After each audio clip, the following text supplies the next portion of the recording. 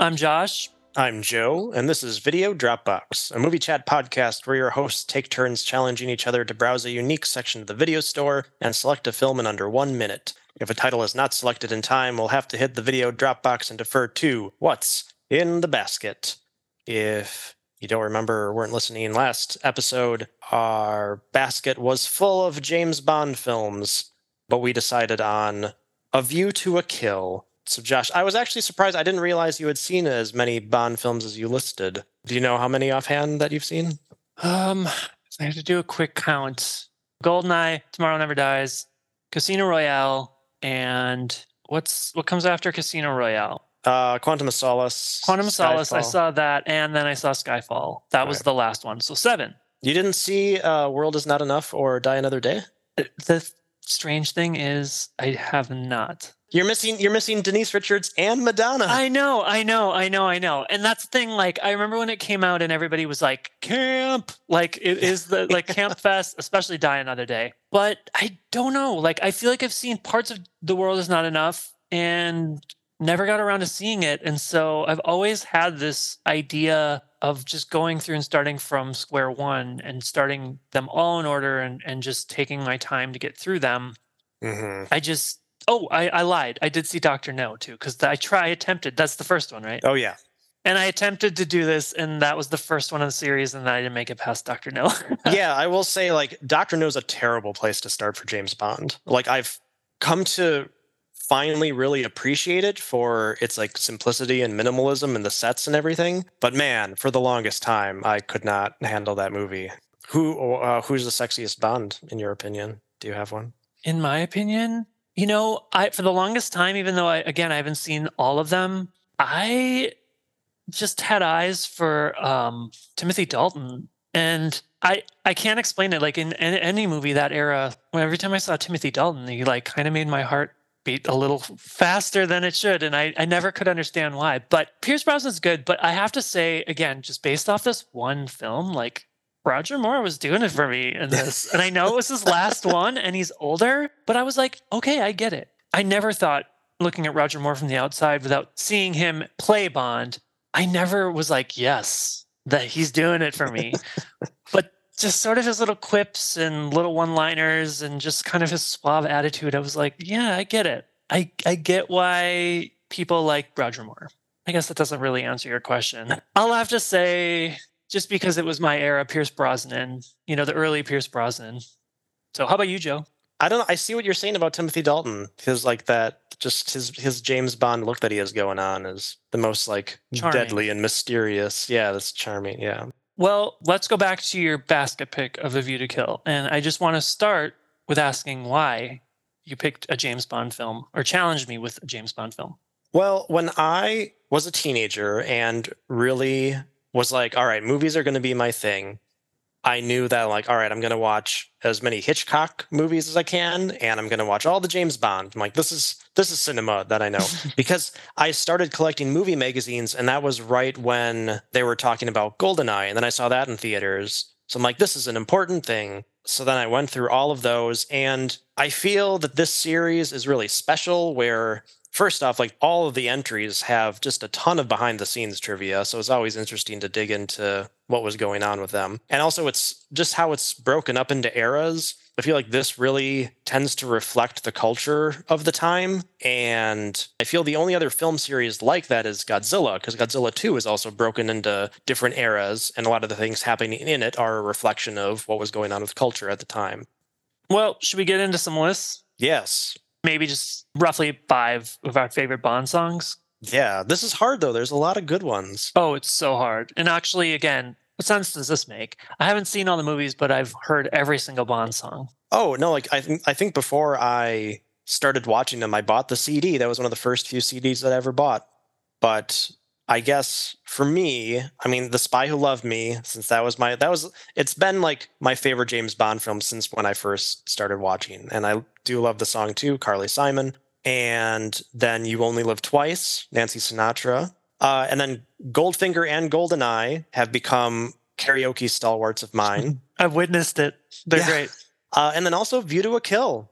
I mean, I remember rocking out to that back when I first got the CD. That, and I do like Aha's Living Daylights that came right after that too. But I'd put View to a Kill in my 5. Yeah, the Duran Duran song like shocked me because I remember like the middle of the CD that I'm listening to and like in the order that they were released. I remember kind of checking out a little bit, like some of those, like I think maybe it's earlier, the Lulu song, The Man with the Golden Gun, and all that. Oh yeah, like, that's not good. And then the No. stupid. I could go off on a rant for just a second. Yes. The stupid All-Time High. I forget who did it, but like, come on, you're not going to do a song called Octopussy. Like, you got to own this. Exactly. Don't make a song that doesn't have the title in it. Well, and I do appreciate that they kept bringing Shirley Bassey back for like multiple songs because Diamonds Are Forever. Like, it's so great.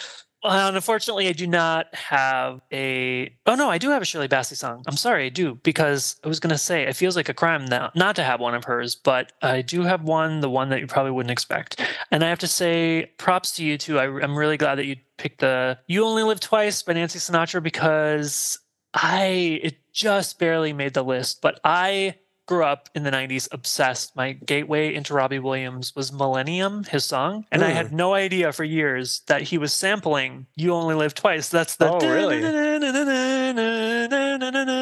So the next time you hear it, you'll totally get it. So anyway, here are my 5 in no particular order. GoldenEye, classic. In fact, there's this gay club here in Minneapolis called the Gay 90s, and one of my fondest memories was it was a really slow, empty, shitty night in this giant dance room called the Retro Room. And so they're playing the most obscure music that you would never play in a dance room. And the first song that I heard walking into the room was GoldenEye by Tina Turner. And I was like, that is me on the dance floor right now, even though you can't dance to this, because it's just, when will you ever hear GoldenEye played at a club? Okay, and then License to Kill. I love that song. That's a good one. That's grown on me through the years. Oh, in fact, you've witnessed me probably karaokeing this at a that's friends. Right. My next one I absolutely live for is Tomorrow Never Dies, the Sheryl Crow song. Oh, really? I think what gets me in a lot of these are the strings. And that's why I love the Nancy Sinatra, like the na na na na na na, and then that one, like the like, you know, when it starts, like boom, boom, boom. Oh, it's so good. Which is hard for me not to pick because there is on the CD that I have. I had no idea this existed until I bought this CD that has like all the Bond themes all the way up to the Jack White one, which I don't even remember. Oh, right. Is. Not my favorite. Again, your song wasn't titled Quantum of Solace. Put in some effort. Figure out how to make a song titled that. That was with him and Alicia Keys too, right? Yeah. Yeah, because Chris Cornell was right before that. Okay. Yeah. Oh, so, both those songs. Yeah, not great. But there was a song called Surrender that was on Tomorrow Never Dies. And I don't know if you even knew this, but it was by Katie Lang. And they said it was too good. They had like the battle, when I remember reading about it, is they said there were 2 songs that were in contention of being the theme, but they wanted the film obviously to have the title of them, or the song to have the title of the movie. So they included it in the movie, I think towards the end credits, just because it's that good. And it's got this very like orchestral, like you got to listen to it when we're done. It's so good. That's not on my top 5, but I'm giving that an honorable mention because it's tied with Tomorrow Never Dies. Skyfall, Adele, fantastic. It is good. That's another great karaoke song. I remember being wasted at a bar recently, and someone. Oh wow, you did that one? I didn't do it. Someone else did. I was like, man, it was one of those like breakneck moments where you're like, oh my god, someone is singing Skyfall, and she nailed it. And then Moonraker. That's my Shirley Bassey. Yeah. I do like the other dramatic ones, but this one, there's something very like relaxing. So yeah, that's my list. So what about? I'm not going to have much skin in the game on this one, but do you have a favorite Bond girl? Well, I don't know. I was thinking about this. Like, do we count villains? Because if we do, Mayday is right up there near the top. God, yes. I can't wait to talk about her. Yeah. Grace Jones is just unbelievable. And then also, if you're talking villains, Xenia Onatopp from GoldenEye, Famke Janssen. Oh man. Yeah. The Nutcracker. That's what we should call her. Basically, she's like cracking people with her thighs. I remember that. Can I at least just say that my substitution will be Ben Whishaw as Q for my pick, because I remember seeing him in that and being like, okay, this is for me. And he is an openly gay actor. So, okay. So then my last question to you, Do you have a recommendation, thoughts, or want of a specific actor or actress or actor for the next Bond franchise? If I had to say someone, I mean, I'm on the Bridgerton train for Regé-Jean Page. And actually, on that same train of thought, I don't think he would ever want it, which is great. He doesn't need it. But Jonathan Bailey also wouldn't be that bad. Agreed. But he's on my list. He's on my list, actually. Yeah. Yeah, but I mean, he seems so much more interested in theater and like not doing press. I'm like, yeah, it's not going to work for Bond. So a few others that I'll just name really quickly. Sam Heughan, who is the lead in Outlander, like, not just because I'm like, oh, he's hot and he's good and that. I'm like, no, I could see it. I think he would do a good job. A surprising thought was like Lee Pace, because I was also thinking of like other openly queer actors who could fill the role. And like, I mean, Lee Pace is sexy as hell. And I think it'd be really fun to see, again, like this openly queer actor playing a traditionally heterosexual, like dominantly straight role. But another thought I had too, and this is kind of a controversial, weird one, but Brett Goldstein from Ted Lasso. Yeah. I do kind of like that sort of smoldering seriousness about him that I think he could do well. And then, Joe, this is really going to set you on fire. If we had to pick one woman to fill the role based on the fun that I had in the remake of Charlie's Angels, who better to fill James Bond than Kristen Stewart? Because she has this great combination of that feminine masculine energy that I think would just be so fun to see. And like, it would never happen. It would never happen. Because I was also like having a hard time with finding actors on this list, because I think that they do have to continue to keep the actor British. And like, there's nothing worse than like American actors doing like accents when you know they're not actually like British. But she did do Spencer, and she had that dialogue coach. So I'm like, okay, I think she could bust out her dialect again, her dialogue coach, and possibly do it. So, well, okay. Should we get into the details of this film? All right. I think it's time to take a view to a kill. Wow. What a view to a kill. So this is the last of the Roger Moore films. He did 7. This is coming out May 24th, 1985, $30 million budget. It loses out the #1 spot at the box office, though, to Rambo: First Blood Part 2. This does make $152 million worldwide, but it, in the worldwide rankings with inflation adjusted, it is just the 24th highest of the 25 Bond movies. Oh my God. So this one, Bond was on his way out at this point. So cast and crew, Roger Moore. His last movie, he's 57 years old at this point. Even he's saying that he's too old to play it. If you're paying attention, you can see his stunt, like he's using a stunt double in a lot of the farther away shots. Yeah. Which is why I also wanted to shout out to Pat Banta, who was Roger Moore's stunt double in 3 Bond movies. He was Keanu Reeves' stunt double in Point Break. He was Pierce Brosnan's stunt double, not in a James Bond film, though, but in Mrs. Doubtfire. Oh my God. And then he was the stunt coordinator in Urban Legends Final Cut. Wow. Quite a career. And then our mainstays for the Bond franchise, we have Desmond Llewellyn coming back as Q. We have Robert Brown. He played M in 4 movies. And then this is the final film of Lois Maxwell as Moneypenny. And then the newbies. I mean, the drawing power of this film. It is Christopher Walken and Grace Jones as the villains. It's hard to top these two together. You also have Tanya Roberts, who was a Charlie's Angel at one point. She is the other main Bond girl in this film.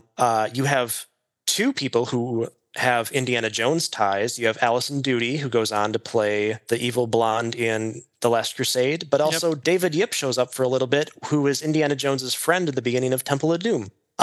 We have Patrick Macnee, who is best known for the Avengers TV show, but shout out to your taste, he was also in Waxwork 2, I guess. He's in Waxwork 1 and 2. Oh, he's in 1? Yeah, he's in 1. He's pretty great. And then we also have a little cameo by a very young Dolph Lundgren, because he was dating Grace Jones at the time, so they put him in the background of, like, I think, is it just one scene? I wasn't looking for him in others. Yeah, I think I love it. Like, I didn't even notice it until I was doing, again, like, I just watched the second time on Amazon, and there was the trivias that kept popping up, and it was like Dolph Lundgren, and I'm like, what? And like paused it and looked. I knew he was dating Grace Jones, and it seemed like at that time, especially, like they were always in each other's stuff, like constantly, like just cameos and stuff. So the fact that he's in this just cracked me up. A little bit of trivia just for the cast. Before Christopher Walken was cast, they were originally going for David Bowie.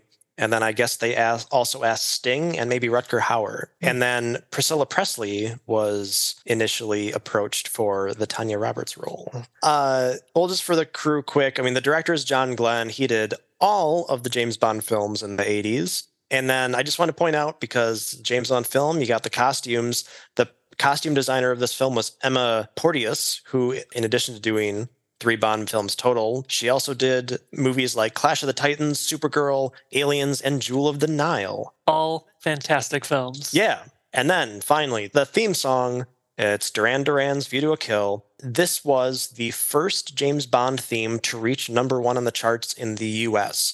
Josh, can you guess what the first James Bond theme to reach #1 in the UK was? Oh man, this is going to be hard. I want to say it's a Shirley Bassey one, but I bet it isn't because it's too easy listening for people. Go ahead. It is Sam Smith's Writing on the Wall. No!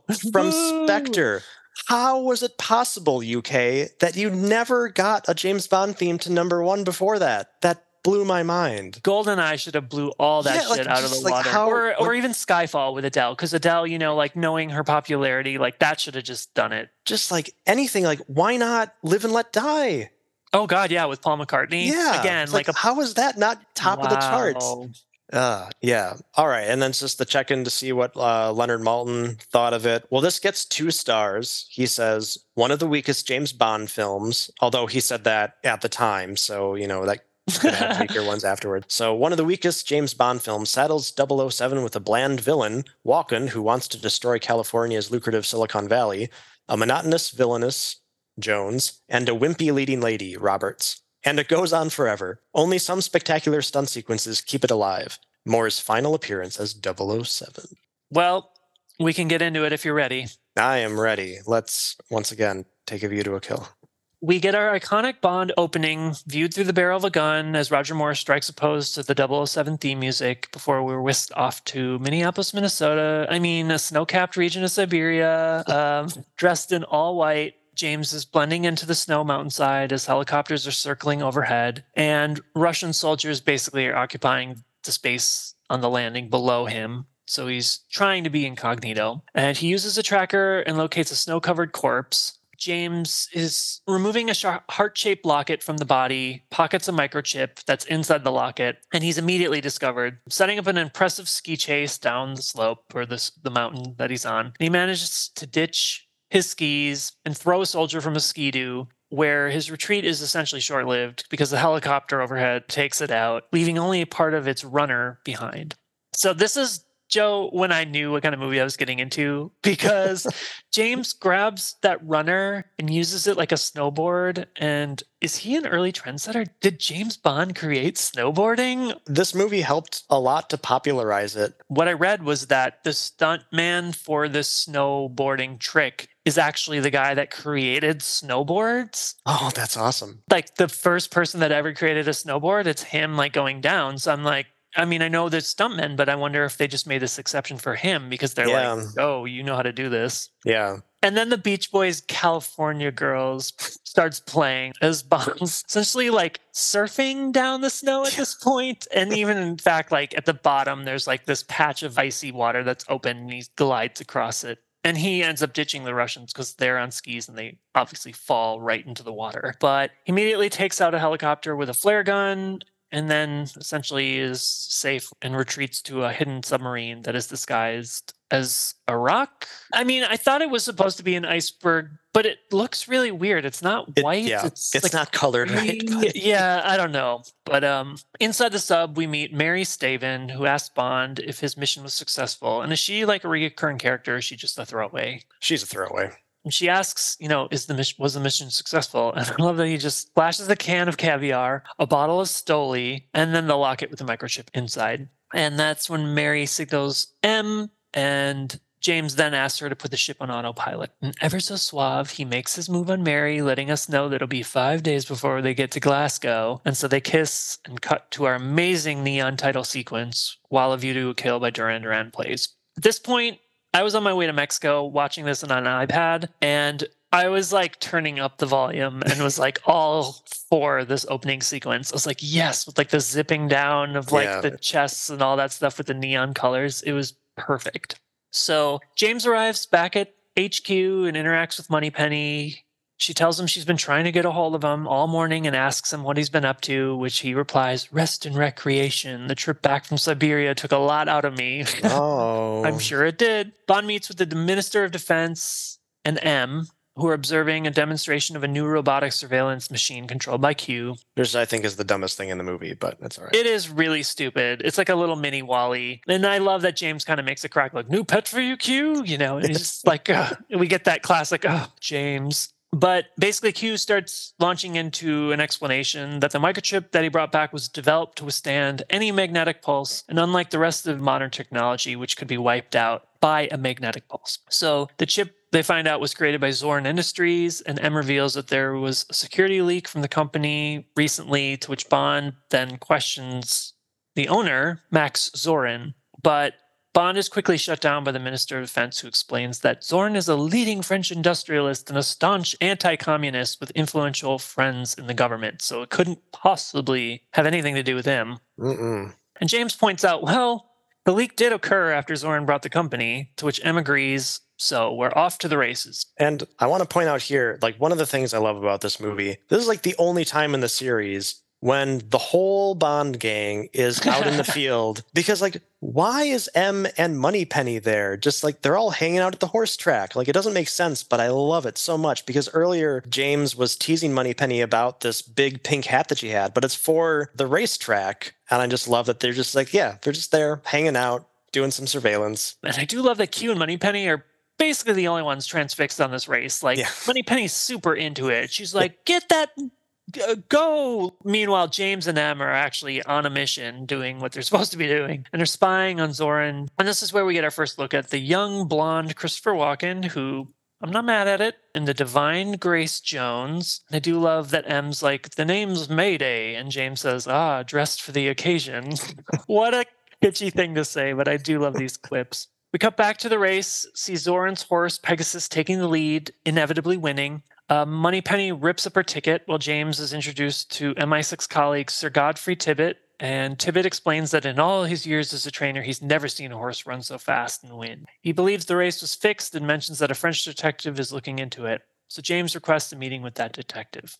Meanwhile, Zorin's receiving his prize trophy, while Pegasus, his winning horse, starts to go completely crazy apeshit. And it's just like a really weird scene. I don't know how you felt, but I was like, where is this going? But all it essentially sets up is like Mayday takes the reins and tries calming the horse down, displaying an impressive amount of strength. And I feel like this was their way of basically saying, like, look at how strong she is. Because it has no rhyme or reason, really. Yeah, I mean, it could be like, oh, the horse is weird. Oh, something's up with it. Yeah. And then James hands Moneypenny his ticket, and it's revealed that he has the winning ticket and asks her to collect his winnings for him, and that'll take her out for dinner when he gets back. So we're off to Paris, where James meets French detective. I do love this. Achille Aubergine is the French detective's name. Inside the Eiffel Tower, they discuss Zorin and are interrupted by a performance of a beautiful woman who whistles to a gaggle of fake butterflies that are weird. Basically dangled overhead by fishing wire and poles. It is so weird.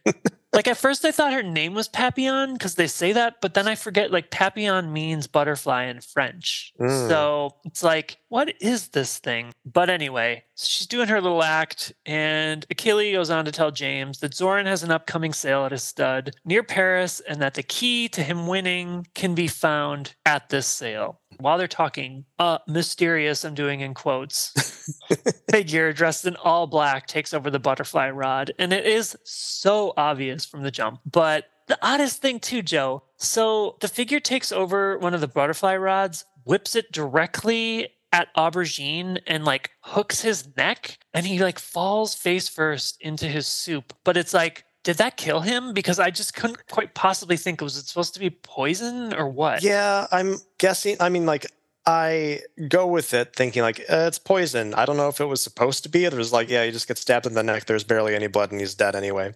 And there's this great line where I think like the French waiter says like "s'il vous plaît" or something like that, and James is like, "There's a fly in the soup," and then like just runs off. It's just like, God, that's not really helping you here. But anyway, Bond chases after the figure. They have this extensive chase up the Eiffel Tower stairwell. The figure basically uses the fishing rod again to hook James and almost throws him over the edge, but he manages to pull himself back in. The figure leaps over the edge of the tower, parachutes down below. So James then hops on top of the tower's elevator and rides it all the way down, hijacks a taxi, follows the parachuting stranger by off-roading, and essentially, in my opinion, there's some great gags of like Bond as he's driving, because he's like going up stairwells and smashing into shit. He's like flying on top of a double-decker bus. I mean, there's a lot of shit until it's literally a half of a car left, until it stops. Yeah, it's just like the front half of the car and it's like dragging and is just sort of driving it around. This is one of the first of two Mythbusters ties that this movie has, because it wasn't for a Bond movie technically. They did it for the Green Hornet movie instead as a tie-in, the Seth Rogen movie, because they do the same thing there too, where they cut the car in half and are still driving it around. So Mythbusters tested, could you drive a car like this? And they were able to, and it's hilarious, but you have to shift a whole ton of stuff around in the car. So I think it probably ended up being busted. Well, the stranger, essentially, as James approaches the Zen, he notices the stranger lands on top of one of the canal boats. James follows suit, but accidentally crashes through the top, landing on a wedding cake. And I feel so bad because there's all these people celebrating this wedding, and there's James crashing in, smashing the cake. And he just basically picks it up, hands them the cake and says, "Congratulations," and then runs off. But then our hidden figure hops on a speedboat, and we realize Zoran's the driver of the speedboat, and the mysterious figure is revealed to be Mayday. What? But I do love that it's a man of few words. Like Zoran basically says, "So?" to her, and then she nods very aggressively, and then they just immediately both erupt into this like really crazy laughter, like "Wah!" And Grace Jones is like perfect because her laugh is just like so over the top. It's perfect. So later, Bond meets up with Sir Godfrey and M, who lectures Bond about how he was supposed to be discreet and that he broke the Napoleonic Code and they owed him France a bunch of francs for all the damage. And James tells M about the upcoming sale at Zoran's, essentially asks Sir Godfrey if he can arrange for him to attend that tight security event. So cut to the two of them arriving at Zoran's estate. Sir Godfrey is posing as James' driver, while James' alter ego is Mr. St. John Smythe. And our Mr. Smythe is escorted to the main sale, while Sir Godfrey basically follows Pegasus into the stables and finds that the horse has completely disappeared. So he's confused as hell. But back at the sale, Zoran and Mayday eye Smythe, aka Bond. And then James, after this whole scene, is meeting up back up with Tibbet after the sale. And that's where one of Zoran's lackeys comes up to Bond and tells him that Mr. Zoran's held up, but he very much looks forward to meeting with him at the reception later that night. And then he also invites Tibbet, who's posing as the driver, to stay in the staff quarters, where Bond immediately just accepts. So James essentially begins to berate Tibbet for running off and not opening the door for him into the car, which Tibbet's like, what are we doing here? Okay, yeah. And Tibbet drives James to his guest quarters, where they're greeted by Jenny Flex, aka Elsa from The Last Crusade. And she offers immediately, let me call a porter to help you with the bags. And he's like, there's no need. My driver can get it. And it's like, what a bitch. Because then he turns to Tibbet and he's like, "When you're ready, Tibbet." And it's like, Tibbet, I love this close-up, is like removing the bags from the trunk, just aggressively throws them on the ground. So then we're cutting to poor Tibbet behind Bond and Jenny as they're walking up essentially like 2 flights of stairs, and like Tibbet has all these bags under his arms, over his shoulders, all of this, and he's like just dragging this shit all the way up. And then they go to Bond's room and he once again berates him to unpack the bags, and eventually Jenny excuses herself, and then the two of them start keeping up the charade until Tibbet finds a hidden microphone in the room, and James starts a pre-recorded tape right next to the microphone so the two of them can talk in private on the balcony. So Tibbet tells James about the disappearing horse in the stable. The two of them watch as a helicopter lands in the distance. And that's where we see Zoran greeting the sexy Stacey Sutton, aka Tanya Roberts, who is escorted onto the grounds by Zoran. So later at the reception, James eyes Stacy going into an office. He tries to tail her, but an aggressively angry Mayday appears and turns him around. And I love that because that's one of the beauty of like Grace Jones' performance is she doesn't get a lot of lines, but like she has great delivery with what she has because he's like trying to like go through a door and it's like a big glass door and she just literally comes from off screen and stands right in front of him and is like points like aggressively like tapping the glass like nope, turn your ass around, like you're not invited here. And he just is like, oh okay, smiles and walks away. So trying a different tactic, James joins the party outside and dons in my opinion an incredibly sexy pair of sunglasses. Like I want those, but they essentially allow him to enhance his view through a window where he notices Zoran hands Stacy a check. And then they both exit that office and join the party, accompanied by Mayday, giving James the opportunity to sneak into the office and find that checkbook of Zoran's. Gotta love these fancy designer gadgets because Bond basically pulls out to what looks like to me a Louis Vuitton like wallet, but it acts as like a charge machine. Like if anyone knows what I'm talking about, back in the day, you know, when you used to have to literally like carbon copy charge cards on the receipt. Yeah. That's what he's doing with this. I don't know. It's really interesting how that works. It's like just blank check because essentially then it shows exactly the information that was written down to like very thick ink writing, but it reveals that a $5 million check was cut to Stacy by Zoran. And so Bond exits the office and is greeted by Dr. Carl Mortner, Zoran's breeding consultant. And definitely not a Nazi. Yeah, oh no, not at all. Especially with his little monocle. Yeah, like, come on. James explains that he was looking for the bar and follows Mortner outside where he's introduced to Bob Conley, who explains that he handles Zoran's oil interests. And ever so discreetly, James snaps photos of Conley and Mortner with his pinky ring camera until Zoran appears and introduces himself finally to Bond. And Bond, I don't know what he's thinking because Zoran has to have had like this as a dead giveaway, right?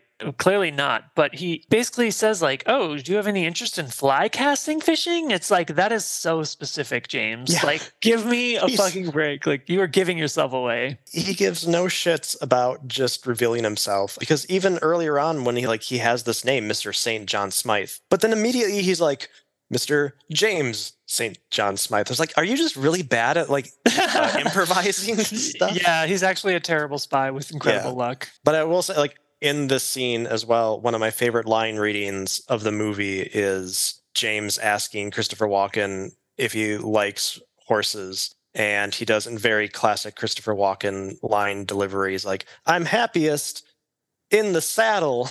Oh, yeah.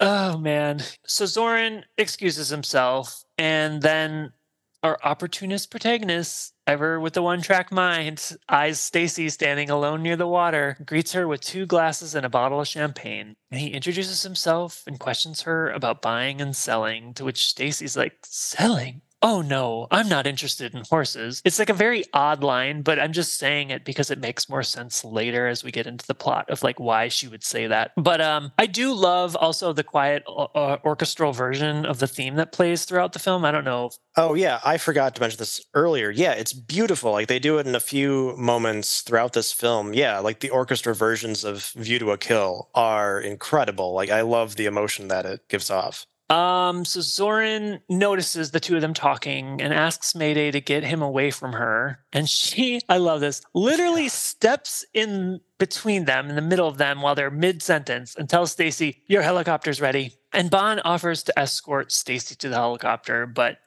again, with the meanest look on her face, Mayday says, that won't be necessary. Someone will take care of you. And I love that Bond's response to that is, oh, you'll see to that personally, will you? Like, oh, God. So that night, Sir Godfrey sneaks into the stable to look for the missing horse. And I do love this because there's this like giant freak out moment of like, appears like someone sneaking up behind Sir Godfrey. It's like a hand reaching out for him. And then you realize, oh, it's just James scaring the shit out of him. And basically Sir Godfrey's like, oh yeah, I'm convinced there's got to be a secret lab or somewhere around here. And basically James is like, oh, you mean like this? I'm like, pushes this button. It's like, what a fucking asshole. And so they essentially, ride this lift into the ground, into a hidden lab. And Sir Godfrey finds Pegasus and notices that the horse has had surgery recently, while James finds vials with microchips in them and comes to the conclusion that Zoran's jockeys must be using a trick whip that injects the horse with steroids that help them win their races. And essentially, it's like the microchip injects the steroids, I think. Science.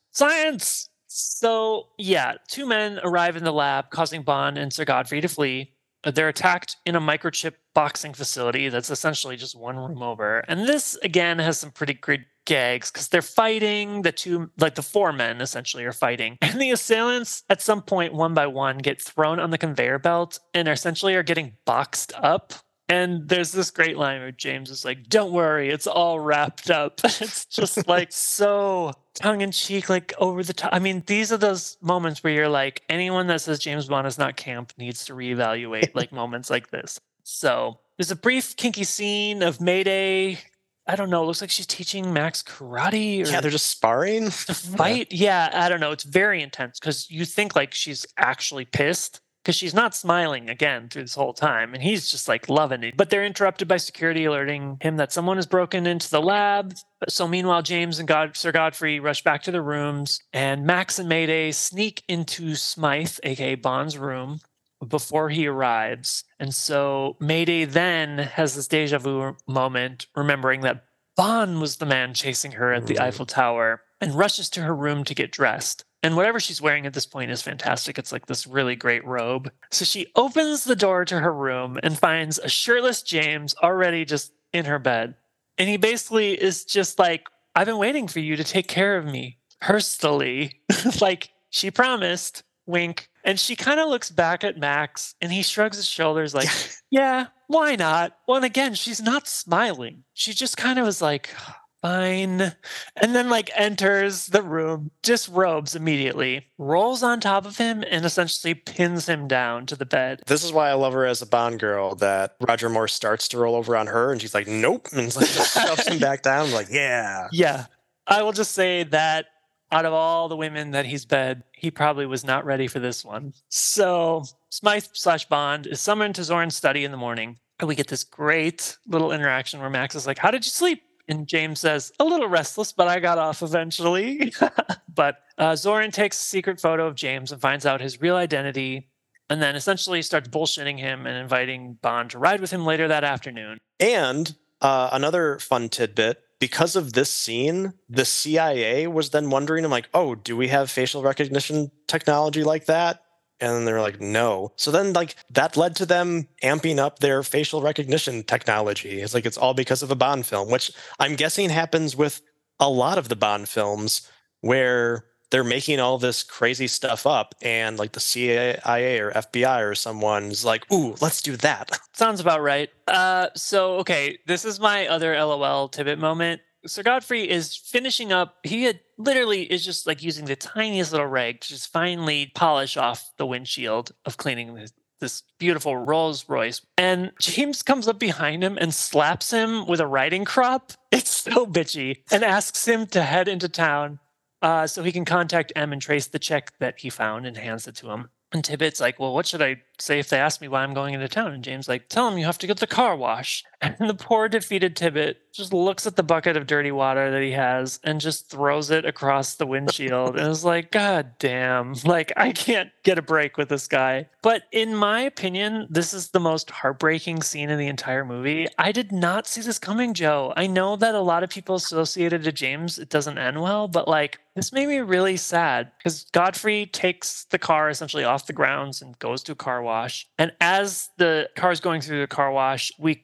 see briefly like Mayday pop up in the back seat and like grab Sir Godfrey. And then that's kind of the last we see as like the turbine covers up the view of what's happening. And so I was like, oh, okay, well, he's just like knocked out. But as we find out eventually, it did not end well for him.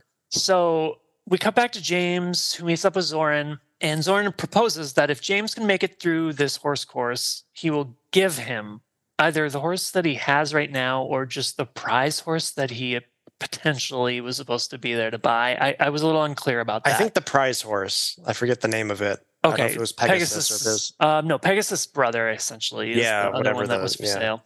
So the race begins, and Zoran is at this point openly cheating. I mean, he's literally raising some of the hurdles after he jumps over them, extends the pit jumps, and then there are like other riders openly beating James with riding crops. And so finally, Zoran activates a chip that has been injected into Bond's horse, running him off the course, where he meets his Rolls Royce. And thinking it's Tibbet, he jumps aboard, but instead finds Mayday driving and Tibbet dead in the back seat. And that was like, to me, I was like, is he knocked out? And then James says, like, you didn't have to kill him. I was like, what? Oh my God, this poor man. But James is knocked unconscious, and they drive the car to a remote lake where the car is pushed in. Zoran and Mayday watch as it sinks, and they start to kiss. And this is where James awakes and uses the air from the tire as oxygen. I was a little unsure about this, but... Yeah, Mythbusters did test this as well, and it was busted.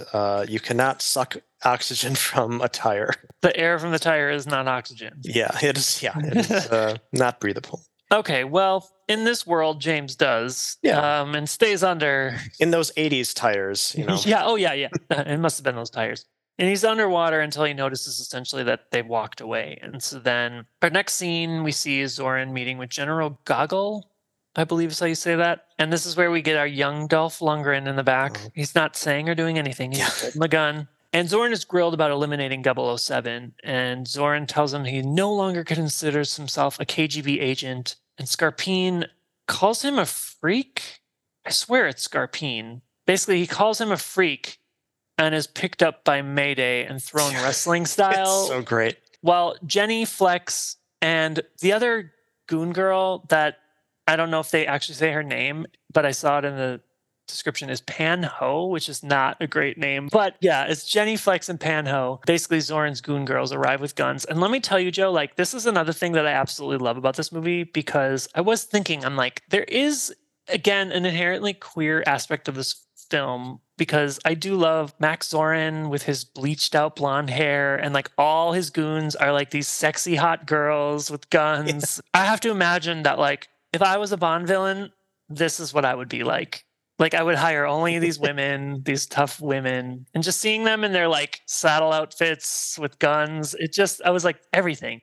So Goggle tells Zoran no one ever leaves the KGB and that he will be back. And then later, Zoran is meeting with a group of businessmen, essentially in this blimp, proposing that all these businessmen team up to end Silicon Valley's dominance of microchip production.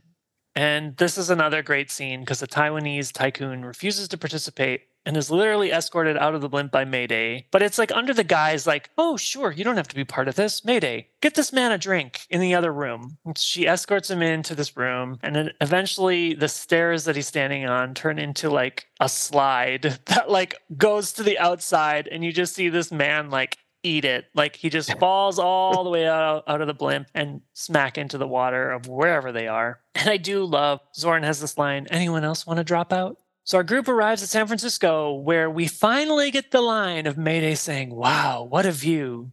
And Joe, what does Zoran say? To a kill.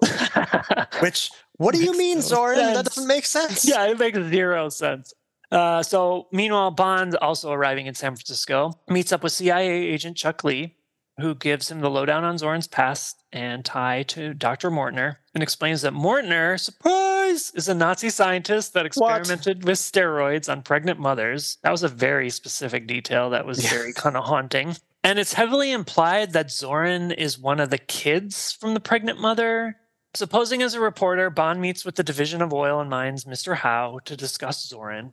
And on his way out, he spots Stacy and follows her home. And Bond isn't the only one that's following her, because we get a quick glimpse of a mysterious figure holding a gun watching him as James was breaking into Stacy's giant empty house. And then Joe, oh my God, he's climbing the stairs and we get like a literal horror cat scare, like jump scare, as the cat just like comes out of nowhere. And it legitimately scared me because I was not expecting something like this in a Bond film where it's like, and the cat just runs by. I'm like, why? But there appears to be only one room in the entire house that's still decorated, which is Stacy's. And she ends up confronting James with a shotgun.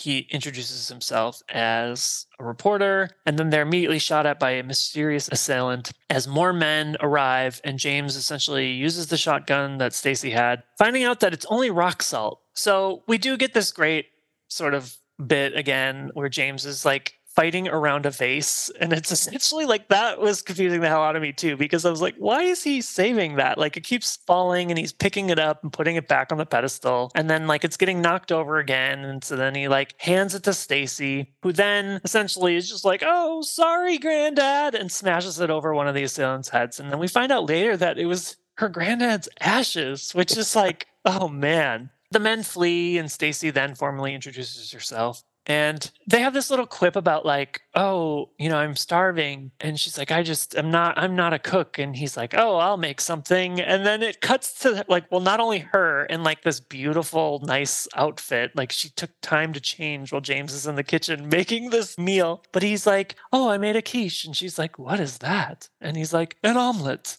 So Stacy explains Zoran took over family business, Sutton Oil, and the reason she has nothing in the house is because she sold everything and used up all the cash to fight Zoran in court for control of her shares. And Zoran is trying to buy her out with the $5 million check, and all she needs to do is drop her lawsuit and shut her mouth. But she reveals she still has the check and assumes that's why Zoran's men came to sort of shoot out at her and James, because they were trying to intimidate her to sell. But instead, she rips it up, and then there's sort of this sexy fake out. Like, I was fully expecting this to go that traditional James Bond route. I was like, oh, yeah, okay, she's drunk. They're flirting. They had dinner. Now, when she's like, oh, can you reconnect the phone line? It's outside my bedroom. And he's like, I'll be able to find that. And then he does and enters the bedroom, and she's just asleep on the bed. And I thought for sure, not that he was going to be a creep, but like that he might like try to kiss her. But actually, props to Bond, Roger Moore. He just tucks her in and goes his way and just sits in a chair and falls asleep. James is awoken by a tremor, and Stacy, in the shortest silk robe ever known, finds out that Zoran's basically finding out that he's pumping seawater in his wells to test for oil, which I don't know how that all works out. Yeah, this is whatever. Stacy points out that it's right on a fault line and that it's incredibly dangerous to do that. So she marches to Howe's office to confront him, and eventually comes back to James saying, he fired me. And then later, the two of them meet up with Chuck Lee to get the CIA involved so they can make shit happen, because they know that Zoran's up to no good. But unfortunately for Chuck Lee, he too is off by someone hiding in his backseat. But Stacy and James head to City Hall to snoop around. They're met by Zoran and Mayday, who force them into Howe's office, who is there burning the midnight oil for some reason and still working. But he's the only one there. Howe calls the police to report them for breaking in, and then is immediately gunned down by Zoran. While Pan Ho and Jenny Flex join the party with gas cans, they start drenching the entire building. Bond and Stacy are escorted to an elevator where the power's cut. Like, they're kind of lowered midway down, and then the power's cut, so they're stuck in the shaft. Mayday pries the shaft doors open, allowing Zoran to basically light and throw a Molotov cocktail into the elevator. It ignites, and it starts to loosen the cables. But, as everybody knows, James is a master. So he essentially does climb out, escapes through the escape door. He's climbing through the shaft, pries the doors open. James manages to come back for her, using a fire hose to pull her out. And then outside City Hall, fire trucks are arriving to put out the blaze. Stacy is... I love this image, like thrown over James' shoulders. And for a hot second, I was like, is that a mannequin? Because it does look very suspicious at first. But then there's a close-up of her actual face. You're like, okay, it's her. But he's climbing down the fire truck ladder while onlookers are intensely watching. And then there's this really odd detail of like this homeless man who was sleeping, sees this commotion, like runs over to watch with all the rest of the people.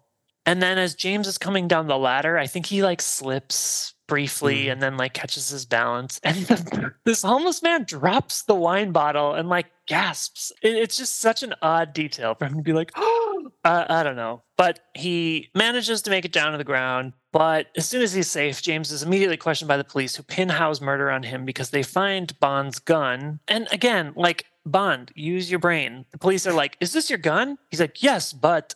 you don't understand. I'm actually MI6. And the police are like, yeah, and I'm whatever, like not believing him at all. So he's about to get arrested, but James eventually sprays him with a fire hose, giving him and Stacy time to escape.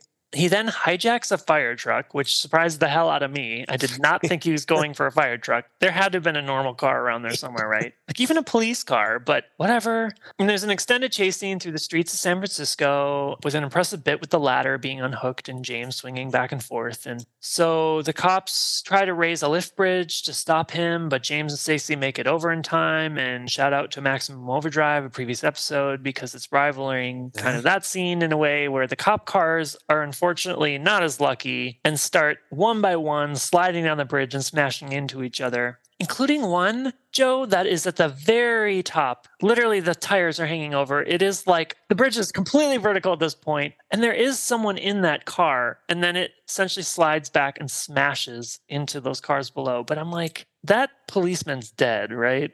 Like, there is no way he survived that. But so next morning, James and Stacy roll up to Zoran Industries so covertly in a fire truck.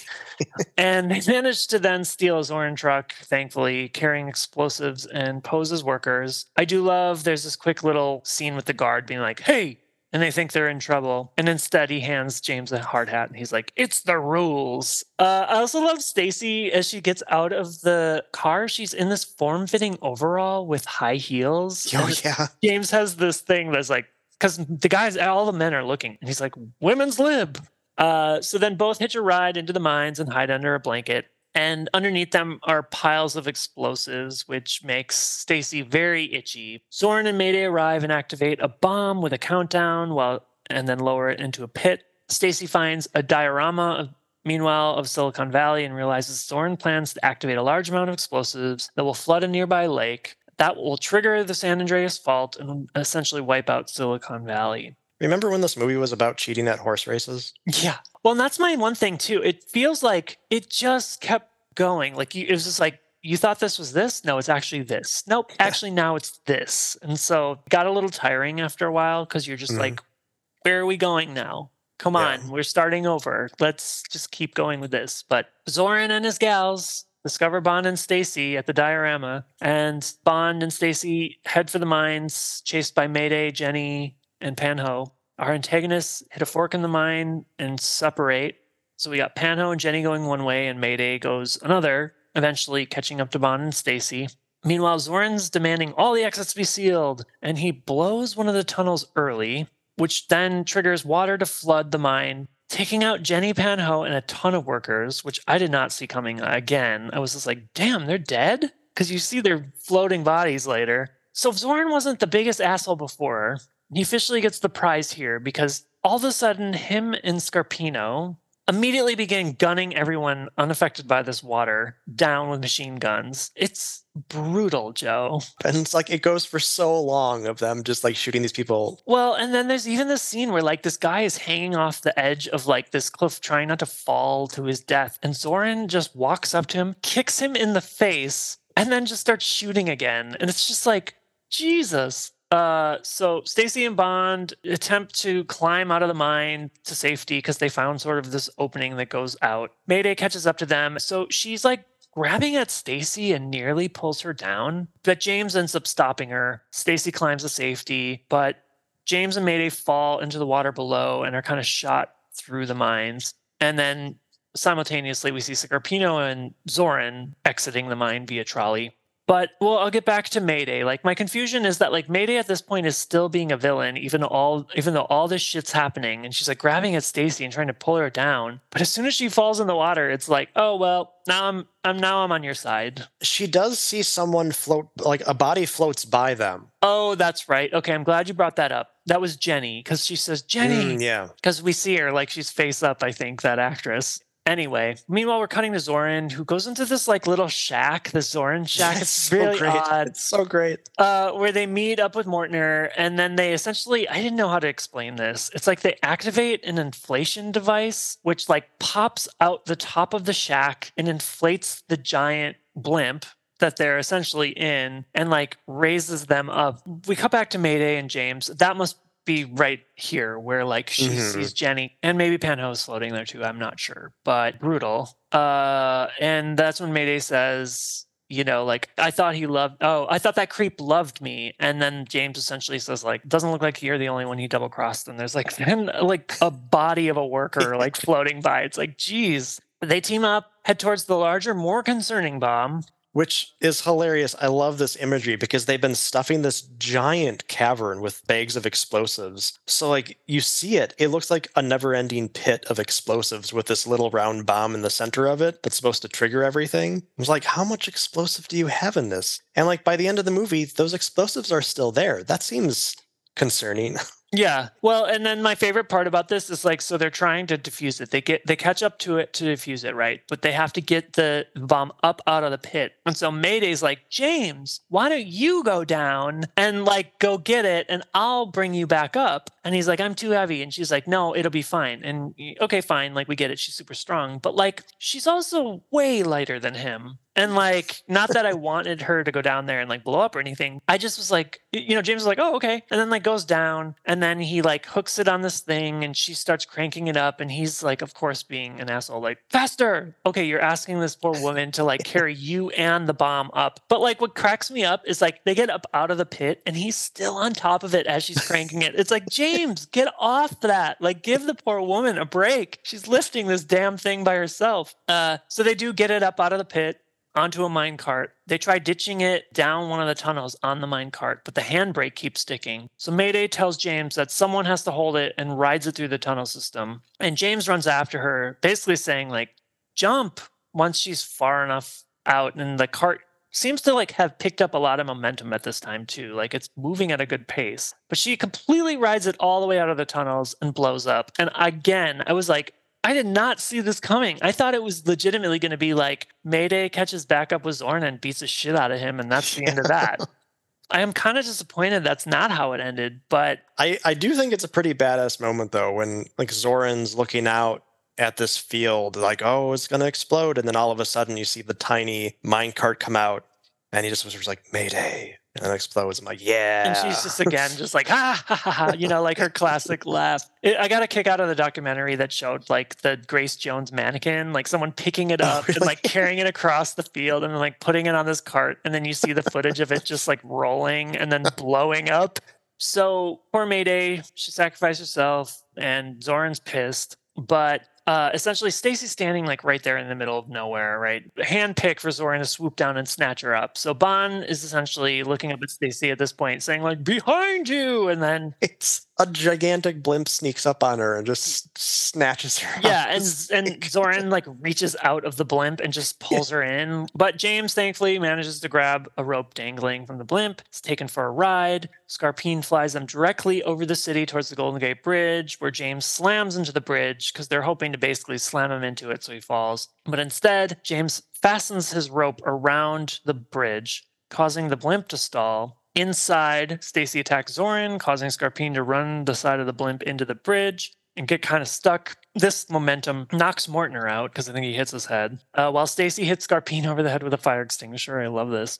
She escapes onto the bridge with Zoran on her heels. He grabs an axe and starts swinging it at James. And they're, mind you, on the very top of the Golden Gate Bridge. And James ends up essentially knocking Zoran over the edge and into the water below. But I gotta say, Joe, like, this is a very anticlimactic death. Yeah, I mean, on the one hand, it's anticlimactic, but I still love it so much where it gets to a point where Zoran is holding on, but it's like the big steel cylinder part of the top of the bridge, so he has nothing to grab onto. But as he's like slipping, he just starts smiling and laughing and then just like quick and then just falls. It's like, oh, awesome. Yeah, it's not really like a fisticuffs one-on-one epic battle for the finale, but so yes, at this point, Mortner wakes up. He's pissed. Oh, I love when Mortner wakes up. He like tries to get his bearings, but then has to find his monocle and put it up to his put it eyes. on like, oh, to see what's going on. He sees, I think he just looks out right as Zoran falls. He's pissed, so he grabs a stick of dynamite and attempts to throw it at Bond. Bond,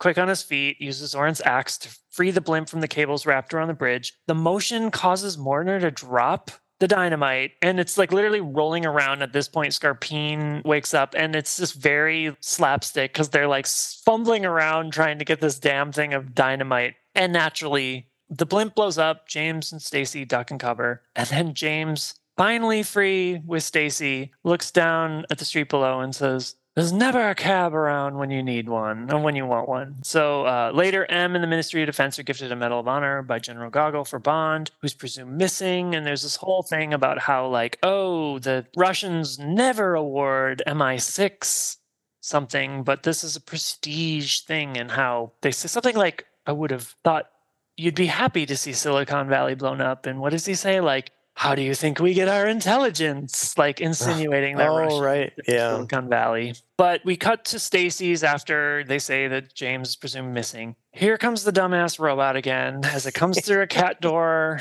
enters the house, and it follows a pile of clothing leading up to her bedroom.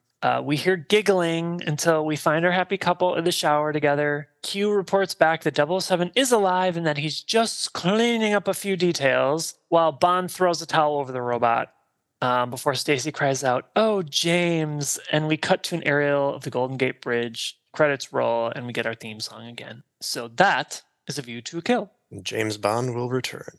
So, Joe, do you feel the film still holds up? It's still in my top 10. How do you feel about it, this being your first Roger Moore, right? Yeah. Yeah. No, I really loved it. I thought it was really funny. I thought it was entertaining. I just have to say there are a few scenes to me that feel like they could cut. Like, it felt a little too long. I was never like, God, when is this over? But based on this, I'm feeling more inclined to go back, especially watching the Roger Moore films. What made me fall in love with Bond was the Roger Moore movies. So I mean, if you want to start going through Bonds, I think it's not a bad idea to go from Live and Let Die through, I mean, you have Octopussy, which is the second to last of his films now. Well, next episode, we'll be doing some in-store inventory, which means there won't be the usual video challenge. So instead, let's check in with our next lucky video store customer to find out what they've put in the basket. Hello, lucky customer. What is your name? Oh, hello. My name is Natalie. Hi, Natalie. Hi, Natalie. Hi. Welcome to the video store. Before we see what you put in your basket, I had another question quick. Given what we've talked about in this episode, do you have a favorite James Bond theme song? Oh, God. It's hard to say because I don't know a lot of them, but probably of the ones that I know. I mean, I did really like Skyfall when it came out, but I'd probably have to go old school and say Live and Let Die. Nice. That is a good one. I have done karaoke on that one as well. Well, because that I actually knew was a song before I ever knew that it was a Bond song. So, Well, all right. Well, then I guess our big question is for our next episode, what did you put in the basket, Natalie? well, what I decided to put in the basket, I decided to go for something that I haven't seen for a very long time, that I definitely watched a lot when I was a kid, and that is DuckTales the movie, Treasure of the Lost Lamp. Nice. Awesome. This is my original clamshell, the one that was from my house. So this is what I watched as a kid. Oh, and I haven't seen that in a very long time. In fact, I feel honestly like the last time I saw it is when Joe and I lived together. That's how long ago it was. However, I'm pretty sure we watched it over a holiday, maybe New Year's. My mind might be faulting, but like I definitely remember being very drunk and not remembering anything about it. So I'm excited to watch it. How about you, Joe? When was the last time you saw it? I don't know, Natalie. Have we watched it? I don't No. think we've watched it since we've been together. Yeah. Spoiler alert. I mean, I feel it's like it must have been in the last maybe like 15 years or so then. I honestly don't remember the last time that I watched it. So I'm very excited. I can picture some bits, but not that following the actual story or how it goes. Me too. Yeah. I actually have it on DVD. I found it on DVD a long time ago, but this is another one that I haven't. I'm going to blow the dust off because it's been in my collection, but I haven't watched it since I've bought or owned the DVD. Do you know if the DVD has director's commentary? Or... Ooh, let me check. No, I looked, and at least the thing that I found, it said it only had like a game or something on it. Oh. Yep. The Find Scrooge McDuck's Treasure Game. Mhm. The DVD All right. bonus extra. Well, you can try that and see if you find Scrooge. But this was, I do remember this too. Like, in all fairness, this was a movie that was notoriously only on VHS for many, many years. Yeah, And I'm not even sure I knew ever made it to DVD, honestly. yeah, I mean, because that was the thing. I'd always be on the lookout, and it does say the DVD is 2014. I mean, that's not that recent, but at the same time, like, given that we were living together around, what, 2004, 5, 6, I don't know. Yeah. I definitely did not have this. It wasn't on DVD then, so. So next episode, we'll talk about DuckTales the movie, and we can also chat about all the other movies that almost were in your basket. Yes, there are quite a few. So if you like what you've heard, please visit Video Dropbox Podcast on Instagram. And if you'd like to contact us, you can also reach us at videodropboxpodcast@gmail.com. Until next time, be kind and please rewind.